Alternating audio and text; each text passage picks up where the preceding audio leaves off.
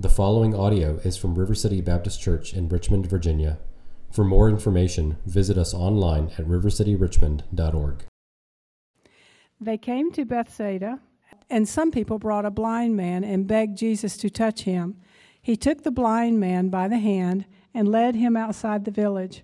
When he had spit on the man's eyes and put his hands on him, Jesus asked, "Do you see anything?" He looked up and said, "I see people. They look like trees walking around." Once more, Jesus put his hands on the man's eyes. Then his eyes were opened, his sight was restored, and he saw everything clearly. Jesus sent him home, saying, "Don't even go into the village." Jesus and his disciples went on to the villages around Caesarea Philippi. On the way, he asked them, "Who do people say that I am?" They replied, "Some say John the Baptist, others say Elijah, and still others, one of the prophets." "But what about you?" he asked. "Who do you say I am?" Peter answered, "You are the Messiah." Jesus warned them not to tell anyone about him. In an article for The New Yorker titled "To See and Not See," neurologist Oliver Sacks tells the story of a patient of his who lost his eyesight as a kid but was able to regain it amazingly at the age of 50 through a surgical operation. But as Dr. Sacks and this patient, under the pseudonym Virgil, discovered, having the physical capacity for sight is not quite the same thing as seeing. Virgil's first experiences with regained vision were disorienting. He could make out colors and movements, but he struggled to arrange them into a coherent picture. Even though the operation had been a physical success, and over time he did learn to identify various objects, his habits, his behaviors were still those of a blind man. Reflecting on this unexpected struggle in his patient, Dr. Sacks writes, quote, "One must die as a blind person to be born again as a seeing person.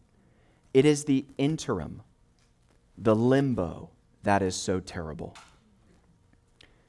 Our passage this morning brings us directly into that interim, that uncomfortable, unsettling period between the habits of blindness and the gift of true sight.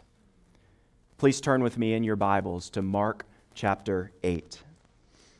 Mark chapter 8, it's always important to situate ourselves in light of the context, but it's especially so this morning because Mark's artistry, his literary genius, is on full display. And if we miss it, we will miss something about what he's up to. We'll miss something of the meaning embedded in his narrative structure. The first thing to note is that we have arrived. Congratulations, young church. We have arrived at the great continental divide in Mark's gospel. Mark's gospel is basically broken up, separated into two major parts, roughly chapters 1 to 8, answering the question, who is Jesus? And chapters 9 to 16, answering the question, what has he come to do? But some scholars also point out that the two chapters and some change here in the middle form their own distinct section, or at least a subsection, in that larger breakdown. Specifically, chapter 8, verse 22, through the end of chapter 10. 8:22 through the end of chapter 10, because it's a section that is bookended by two healings of a blind man. The first we're going to look at this morning, and the second at the end of chapter 10 when Bartimaeus receives his sight. Now, what's the significance of all this? Am I just telling you this because it's interesting? Well, if you saw everything I leave on the cutting room floor every week, you would know I don't share things if they're merely interesting. No, I'm sharing this because it's essential. Mark is showing through these two bookends, these healings of physical blindness, he's showing the disciples' need and our need to be healed of spiritual blindness. In the first 8 chapters, we've seen such blindness on full display in the religious leaders, in the crowds, in Jesus' family, and yes, even in his disciples. In fact, in the previous scene we looked at last Sunday, do you remember what Jesus rebuked them for in the boat? Verse 17, "Why are you talking about having no bread?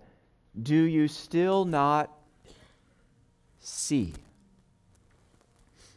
The bookends are about literal blindness, but the stories in the middle are about an even deeper kind, which means that the journey to Jerusalem, which is about to commence, the journey to Jerusalem is going to be a struggle for sight. Here's what I think is the main idea of these verses. Through his healing touch, Jesus the King gives spiritual sight. But it rarely happens all at once. Through his healing touch, Jesus the King gives spiritual sight. But it rarely happens all at once. We're going to see this main idea in 2 scenes. First, a puzzling miracle, and second, a pivotal confession. A puzzling miracle, that's verses 22 to 26. A pivotal confession, that's verses 27 to 30. First, a puzzling miracle. As Carol read the story just before I came up here, the details may have sounded familiar to you, and that's because they're meant to. Mark is reporting this story on the heels of a different episode at the end of the previous chapter. Remember chapter 7? You can look back there. Verses 32 and 33. Chapter 7, 32 and 33. There some people brought to Jesus a man who was deaf and could hardly talk, and they begged Jesus to place his hand on him. After he took the man, the deaf and mute man, aside, away from the crowd. And then now look back at chapter 8 and hear the same language. Starting in verse 22, they came to Bethsaida, and some people brought a blind man and begged Jesus to touch him. He took the blind man by the hand and led him outside the village. In both stories, people bring disabled men to Jesus. They beg him to lay his hands on them. Jesus withdraws and leads the men to a private place where he applies his healing touch. Remember, in that previous episode, we noted the fact that the ancient world was a brutal place for persons like this. But that Jesus, you remember how he stooped to accommodate to the deaf and mute man's struggle, how he met him where he was at and essentially communicated with him in sign language? These are the only 2 miracles that only appear in Mark's gospel.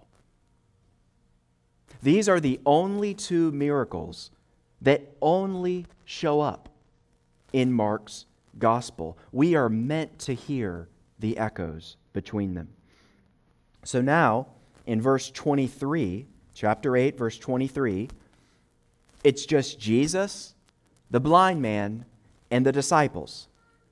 And Mark reports that Jesus puts spittle on the man's eyes, and then he asks, "Do you see anything?" This is the only time in the Gospels when Jesus asks a question like this. Usually he heals someone and then issues an instruction, not asks, "How did it go?" I mean, this is the kind of question a doctor would ask about the success or not of his or her operation. But Jesus has a reason for the question. Remember the question he put to the disciples on the boat. What we looked at a few minutes ago. Do you not see? The disciples are watching. Jesus asks this question, do you see anything? What is a miracle for the blind man is a parable for the disciples. Do you see anything yet? Verse 24, the man looked up and said, "I see people, but it looks like an old VHS tape." Kids, you can ask your parents what that is after church.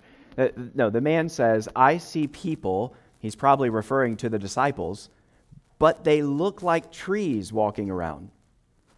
The fact that the man knows what trees looks like probably means that he wasn't born blind. But regardless of how he reached this state, he is destitute and desperate for sight. And Jesus hasn't fully given it to him yet. Now, this is a massive distraction, a towering distraction that we can't avoid. We have to address. What happened here? I mean, after all, this is the only miracle in the gospel. I know I keep saying that, but there's a lot of unique things about this passage. This is the only miracle in the Gospels that occurs in stages. Is this the equivalent of Jesus just frankly hitting a foul ball and having to step up to the plate and try again? I mean, have we finally found a deficiency in this man? Well, no. As I said, this miracle is more than a miracle. It's an enacted parable. This partial healing is an object lesson about the disciples' partial understanding. It's why Mark deliberately places it between scenes of blindness and sight, blindness on the boat and sight in Peter's confession. Verse 25, once more Jesus put his hands on the man's eyes. Then his eyes were opened. His sight was restored. And he saw everything clearly. Now, technically, I was an editor for 10 years, so this kind of thing tends to bother me. Technically, this is repetitive, okay? His sight was restored, and he saw everything clearly. Why would Mark, who wastes no ink, of all the gospel authors, Mark is the one who wastes no ink. Why would Mark put it like this? We can't know for sure, but I'll give you a conjecture. It's because he's hearing this from Peter, and this is the very kind of way eyewitness testimony sounds. And then his sight was restored, and then get this, Mark, he saw everything clearly. It was amazing to be there. In these first 8 chapters, we have seen Jesus perform miracle after miracle. I mean, these pages have read just like a Rolodex of wonders. In chapter 1, he casts out a demon, heals Peter's mother-in-law, and cleanses a leper. In chapter 2, he heals a paralytic. In chapter 3, he heals a man with a withered hand. In chapter 5, he drives out a legion of demons, heals a bleeding woman, and raises a synagogue ruler's daughter. In chapter 7, he heals a Gentile woman's daughter, as well as the deaf and mute man. It's worth pausing and just asking, and I've thought about making this point in previous sermons as we've looked at any of these other miracles. I'm going to make it now. It's worth asking, what are we to make of this in a scientific age? I mean, let's not just think, oh, we're in church. Of course, we're supposed to be thinking about airy-fairy holy things. No. What do we make of such miracles that can sound so primitive to modern ears? I mean, are we really supposed to believe that these accounts of Jesus are true, that Jesus really was over and over in his life, in the ancient Middle East 2,000 years ago, suspending the natural order?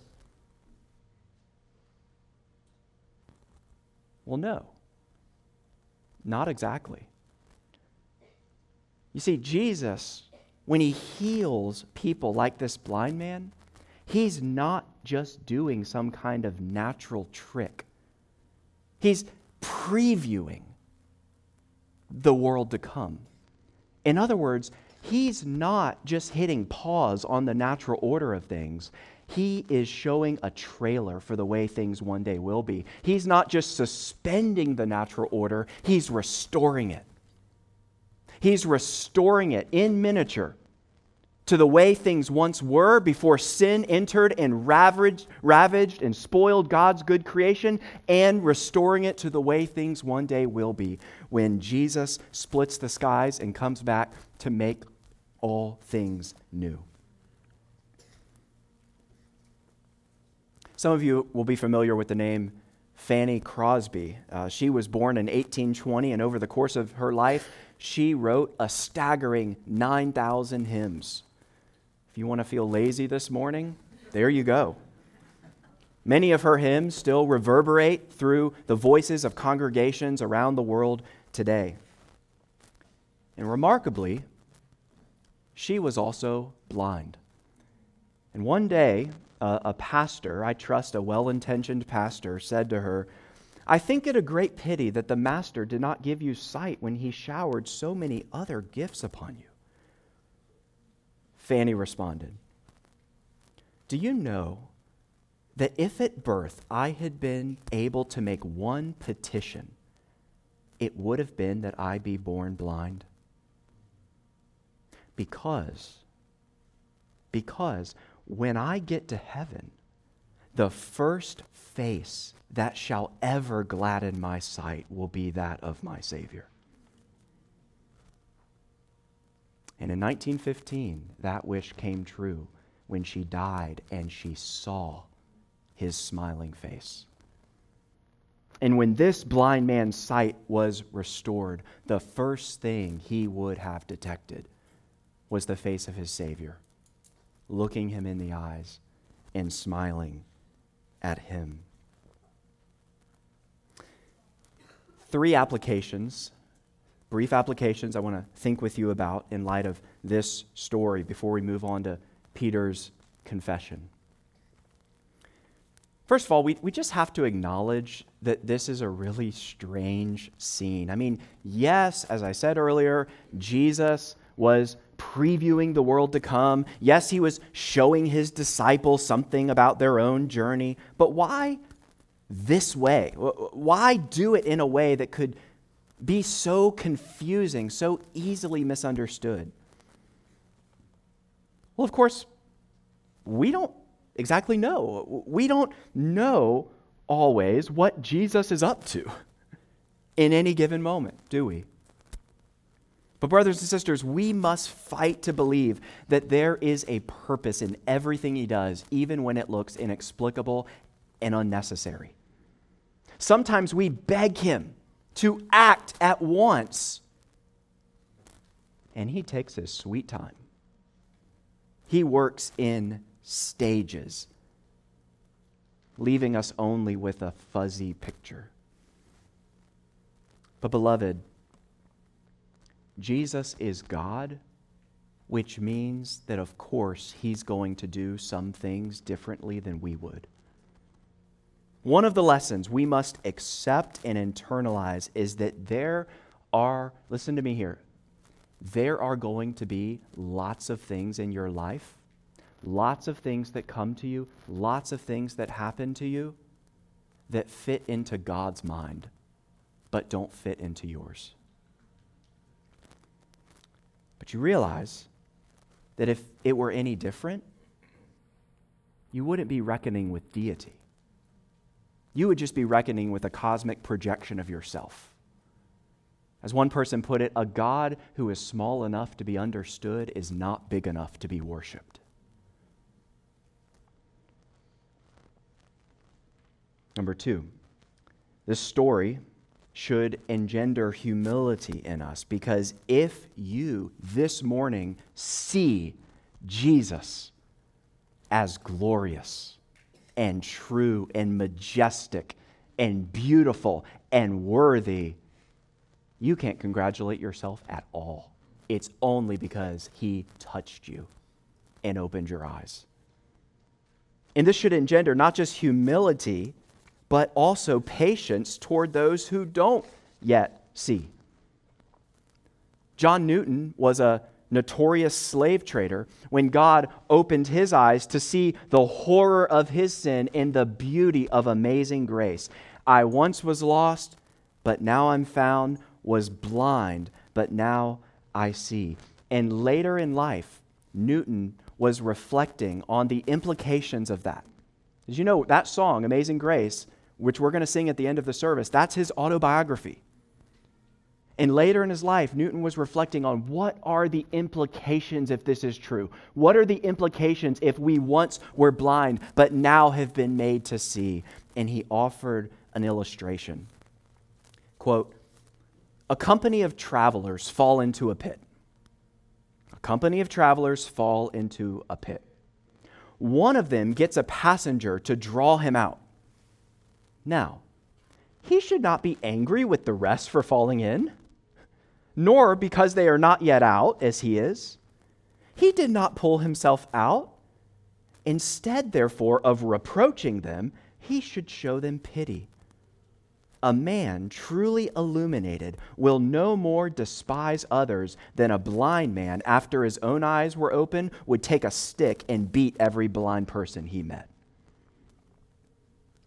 Humility in us, patience, compassion for others. Third application.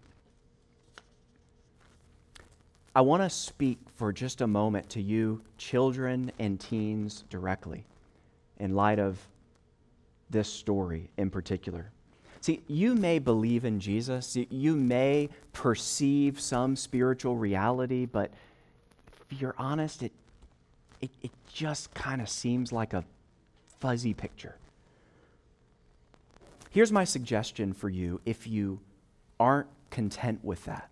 If you want to not just see a blurry Jesus that frankly kind of makes you yawn, but if you want to be enthralled with Jesus, if you want to be captivated by him, satisfied with him, here's what you need to do. You need to just answer this question: how do you grow to start enjoying any person? Well, you spend time with them. That's the way you get to know someone. That's the way you experience someone. That's the way you start enjoying them. And the more time you spend with Jesus, the more you will see him for who he is. And the more you see him for who he is, the more enthralled and captivated and satisfied you will be. Okay, how though? You may think, how do I spend time with Jesus? Well, there's a lot of things I could say, but first and foremost, you read the Bible.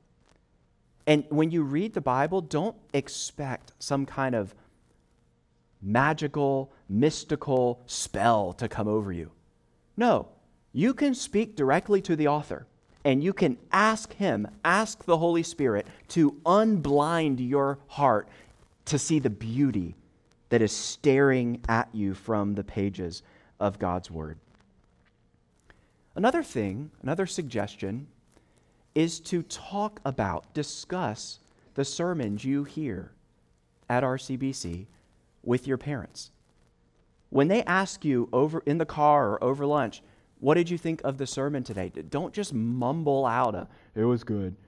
No, actually respond with a concrete, specific thing that you think maybe the Lord was bringing to your mind, in your heart, something God wanted to teach you. And this is something that will shock your parents. Then go a step further and say, and what about you? Ask what they thought of the sermon, not just what did you think it was good or bad, but how did the Lord speak to you through the preaching of his word? Was there anything in it that helped you, challenged you, encouraged you? And I would even say, find moments to ask your parents about their own walk with Christ. I know that can feel a little weird, a little awkward, but do it, because you realize your parents are much farther down, likely, if they've been walking with Jesus for many years, they're walking the same path you're trying to walk.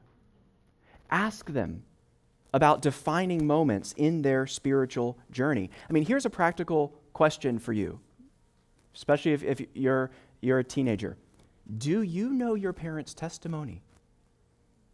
Like, if I were to ask you, how did your parents come to see Jesus and embrace him by faith? Would you be able to give me some of the high points in that story? If not, then I really encourage you, get to know Jesus by getting to better know your parents and hearing about what he has been up to in their lives and what he has accomplished in them. And that will flood your heart with hope and confidence and joy. And before you know it, you will find that you're putting one foot in front of the other on your own spiritual journey. If you want to grow in your ability to see, you've got to start taking ownership for your spiritual life. Well, how does the story end? Verse 26. Jesus sent him home, saying, "Don't even go into the village." As we've seen many times before, Jesus is not after publicity. He doesn't want misconceptions about the nature of his mission to be broadcast. First, he wants his identity to be grasped, which leads to our second point, a pivotal confession. A pivotal confession. Verse 27. Jesus and his disciples went on to the villages around Caesarea Philippi. So here we're in a largely Gentile region, about 25 miles north of Galilee. And as they're walking along, Jesus poses an unexpected question to his disciples. And I say unexpected because in the ancient world, in ancient Judaism, rabbis did not pose questions to their students. It was only the reverse. So this may be the first time that a rabbi had ever uttered a question like this. He looks at them and he says, who do people say I am? He's not asking what his family members think. We know that. He's not asking what does the religious establishment think of me. We know that. He's saying, what's the word on the street? And notice that his focus is not on his reputation. That's not what he's interested to figure out. It's not his reputation, it's his identity. He doesn't just say, hey, what are people saying about me? He says, who? Who do people say that I am? By this point in Mark's gospel, we've already heard this basic question surface several times. In chapter 2, after Jesus forgave the paralytic's sins, the Pharisees were aghast. Who can forgive sins but God alone? In chapter 4, after he silenced the storm, the disciples were bewildered. Who is this? Even the wind and the waves obey him. In chapter 6, the people he grew up with in Nazareth said, where did this man get these things? Isn't this the carpenter? Isn't this Mary's son? Everyone has been trying to peg him, to figure him out, to explain him. And ironically, the only ones to get it right so far, through 8 long chapters, have been the demons. Chapter 1, I know who you are, the Holy One of God.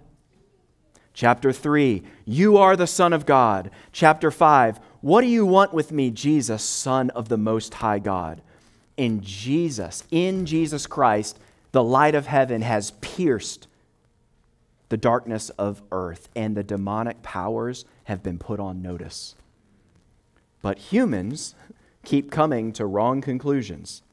Verse 28, the disciples reply, some say you are John the Baptist. Others say Elijah, and still others, one of the prophets. In other words, you're in really good company. Like, these are favorable ratings in the polls. Your preaching is reminding people of John the Baptist. Your miracles are evoking associations with Elijah. The authority of your words makes people think of our nation's greatest prophets.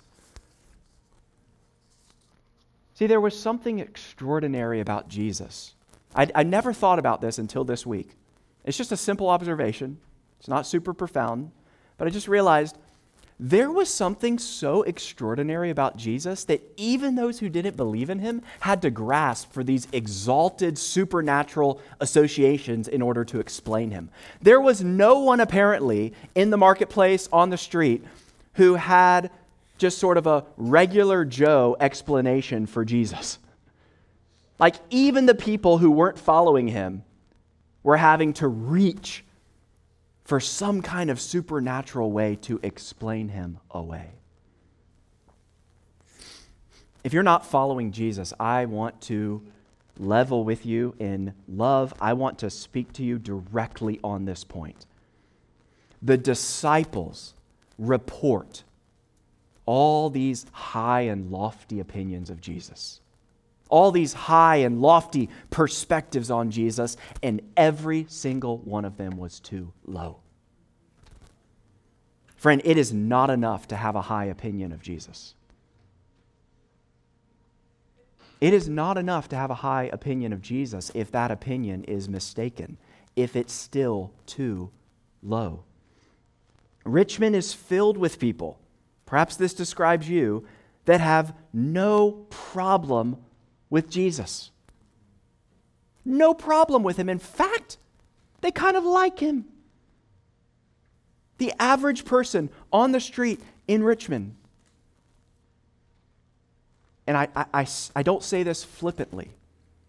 I say this with sober love. The average person on the street in Richmond who is headed for an eternity apart from God is perfectly fine with Jesus. They respect him. They may even revere him. They may even pray to him, so long as he doesn't interfere too much with their life. So long as he doesn't start to take the wheel and take control. Maybe you're fine with Jesus being in your life, but he's kind of like an app on your phone. Convenient, easily accessible, but also easy to ignore. Maybe you even got him on the home screen. Maybe you think, man, I see Jesus there when I need him. He's just a click away. But actually, you are managing him, not the reverse. You have relegated him to being something like an app on your phone, a useful but ignorable part of your life. And if that's what you've relegated him to, friend, then you just don't yet grasp who he is. Because Christianity, hear me clearly, Christianity is not just about adding Jesus to your story. We're not a church who's just going to tell you that if you add a Jesus app to your life, that things are going to get better. No, Christianity is not about adding Jesus to your story. It's about submitting your life to his. So Jesus here is walking with his disciples on the road. They're reporting that people think highly of him. And then he stops, and I imagine him turning and locking eyes with the disciples and essentially saying, "You're next. Your turn." Verse 29, "But what about you?" he asked. "Who do you say I am?" "Who do you say I am?" Peter answered, "You are the Messiah." Ding, ding, ding. For the first time in Mark's gospel, someone other than an evil spirit has rightly recognized who he is. The word Messiah, this word Messiah, appears 9 times in the Gospel of Mark, but this is only the second. The only time it's appeared so far is in the very first verse of the very first chapter. Remember Mark's prologue? This is the genealogy of Jesus the Messiah, the Son of God, the son of Abraham. Peter and the disciples finally see Jesus, see him as stepping into prophetic expectation that is stretched back for thousands of years. Ever since the first gospel promise, we've looked at this in previous weeks, but by way of reminder, ever since the first gospel promise in Genesis 3:15 that one future male descendant from Eve's line would crush the serpent's head, and through the promise to Abraham in Genesis 12, that same future descendant would mediate worldwide blessing to all the families of the earth. And through the promise to David in 2 Samuel 7, that on the throne of Israel will sit forever, not just a descendant of Eve, but a descendant of David. You see, there's all this anticipation in the prophets about David, a coming David, a coming David. Do you realize David was dead? David was dead. His bones were rotting away in a tomb, and yet the prophets were still speaking of a coming David, the ultimate anointed one, the ultimate Messiah. I want to show you two places where we hear this note of royal anticipation. Turn to Isaiah chapter 9.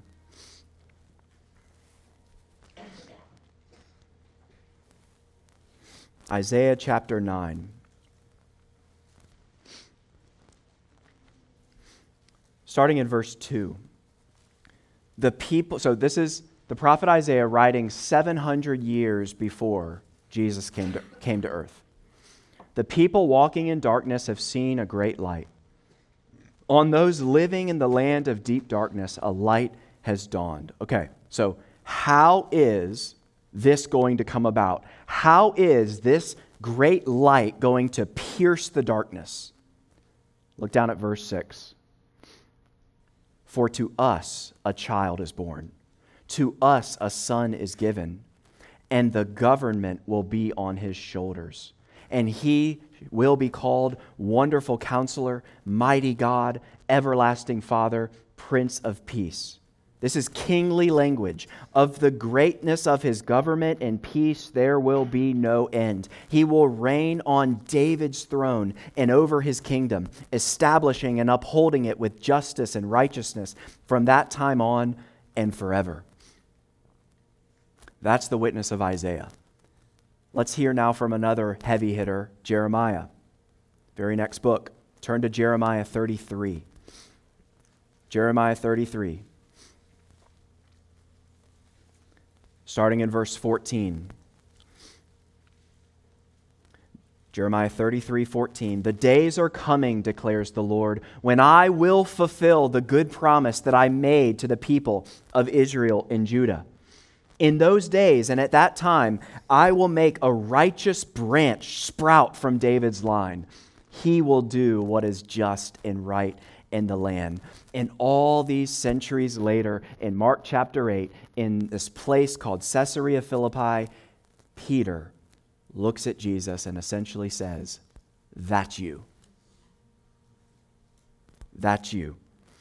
They finally saw clearly. Peter was speaking on behalf of the disciples, and even if it was just for a passing moment, they saw clearly what the Pharisees and Jesus' family and the crowds and the people on the street had missed. What they were groping in the dark and therefore not beholding. And the same is true today. It is not enough, as I said earlier, to have a high opinion of Jesus. Muslims have a high opinion of Jesus. They believe that he's one of the greatest prophets, but not the Messiah. Hindus have a high opinion of Jesus. They believe he's a divine being, but one of many, and not the Messiah. Buddhists have a high opinion of Jesus. They believe he's an enlightened man, but not the Messiah. The average secular person on the street has a high opinion of Jesus. They believe he's a great teacher, an example, but not the Messiah. You will never in your life answer a more decisive question than the one that is facing you right now in the pages of Mark chapter 8. Who, Jesus asks, who do you say that I am? Your eternal destiny hangs on your response, the response of your heart to that question. This afternoon, I'll teach our membership class to people interested in learning more about this church. And at the beginning, I'm going to say that shared fellowship, shared unity is only as deep as shared belief. Now, we are free here at RCBC to disagree about all sorts of things. Secondary issues, tertiary issues. But we have come together with one shared answer. One shared answer to this primary question. We agree with Peter and with the disciples and with Mark. Jesus is not merely a great prophet or a divine being or an enlightened man or a good teacher or example. He is the Messiah, the Christ, the King, the Son of God and Savior of the world. Verse 30, Jesus warned them not to tell anyone about him. See, despite this flash of insight, the disciples knew just enough to be dangerous. Because they got the first half, they have the first half, you're the Messiah, but they don't have the second half. You're going to have to suffer and die. In other words, just like the man in the previous scene, they are still partially blind. Well, I mentioned at the outset that we've reached the great hinge point in Mark's gospel. It's worth reflecting as we conclude on where we've come up to this point and where we're going. One commentator provides this very helpful summary. As you listen to these words, especially if you've been attending RCBC over the last 8 months, think back to all we've seen about who Jesus is on the pages of Mark's gospel. Quote, Peter's confession stands at roughly the midpoint of Mark, and like a continental divide, separates the gospel into two major watersheds. In the first half, Jesus crisscrosses the Sea of Galilee without apparent purpose, but after Peter's confession, he is staunchly on the way to Jerusalem. The first half of Mark is a journey outward in which Jesus casts broadly. The second half is a journey inward to the source, to Jerusalem and the temple. Both halves of the gospel conclude with confessions of Christ, and both are associated with Roman Gentiles. The first is Peter's tentative confession at the Roman stronghold of Caesarea Philippi that Jesus is the Christ. The second is the full confession of the Roman centurion at the cross that Jesus is the Son of God. Both confessions, Peter's in the middle and the Roman centurion's at the end, teach that Jesus' true identity is revealed only through suffering, and that those who are called to follow Jesus must be prepared to participate in his suffering. And speaking of his suffering, on the cross, Jesus was banished into the darkness. You know, at his birth, the angels created for the shepherds brightness at midnight. But at his death, it was darkness at noon. The sky went black when the Son of God incarnate hung and bore the righteous wrath of God in the place of sinners just like us. He was banished into the darkness so that we, through faith, can be welcomed into the light. And even on this side of the cross, we know more than Peter and the disciples knew at this point. But even on this side of the cross, we don't see perfectly.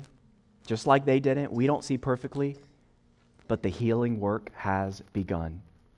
And what Jesus begins, he will be faithful to carry on to completion until the day that our eyes close in death and then open to behold his smiling face.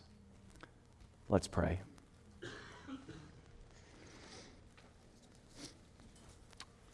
Oh, Father, we thank you for sending Jesus to open our eyes to see our need for a Savior, and that he has made full and final provision for our need in his life and death and resurrection. And we ask that you would help us to take ownership of our spiritual lives, to not settle for a merely high opinion of you, but that we would bow our knees and live our lives as if you are truly the Messiah of Israel and the King of the world. It's in your beautiful name that we pray. Amen.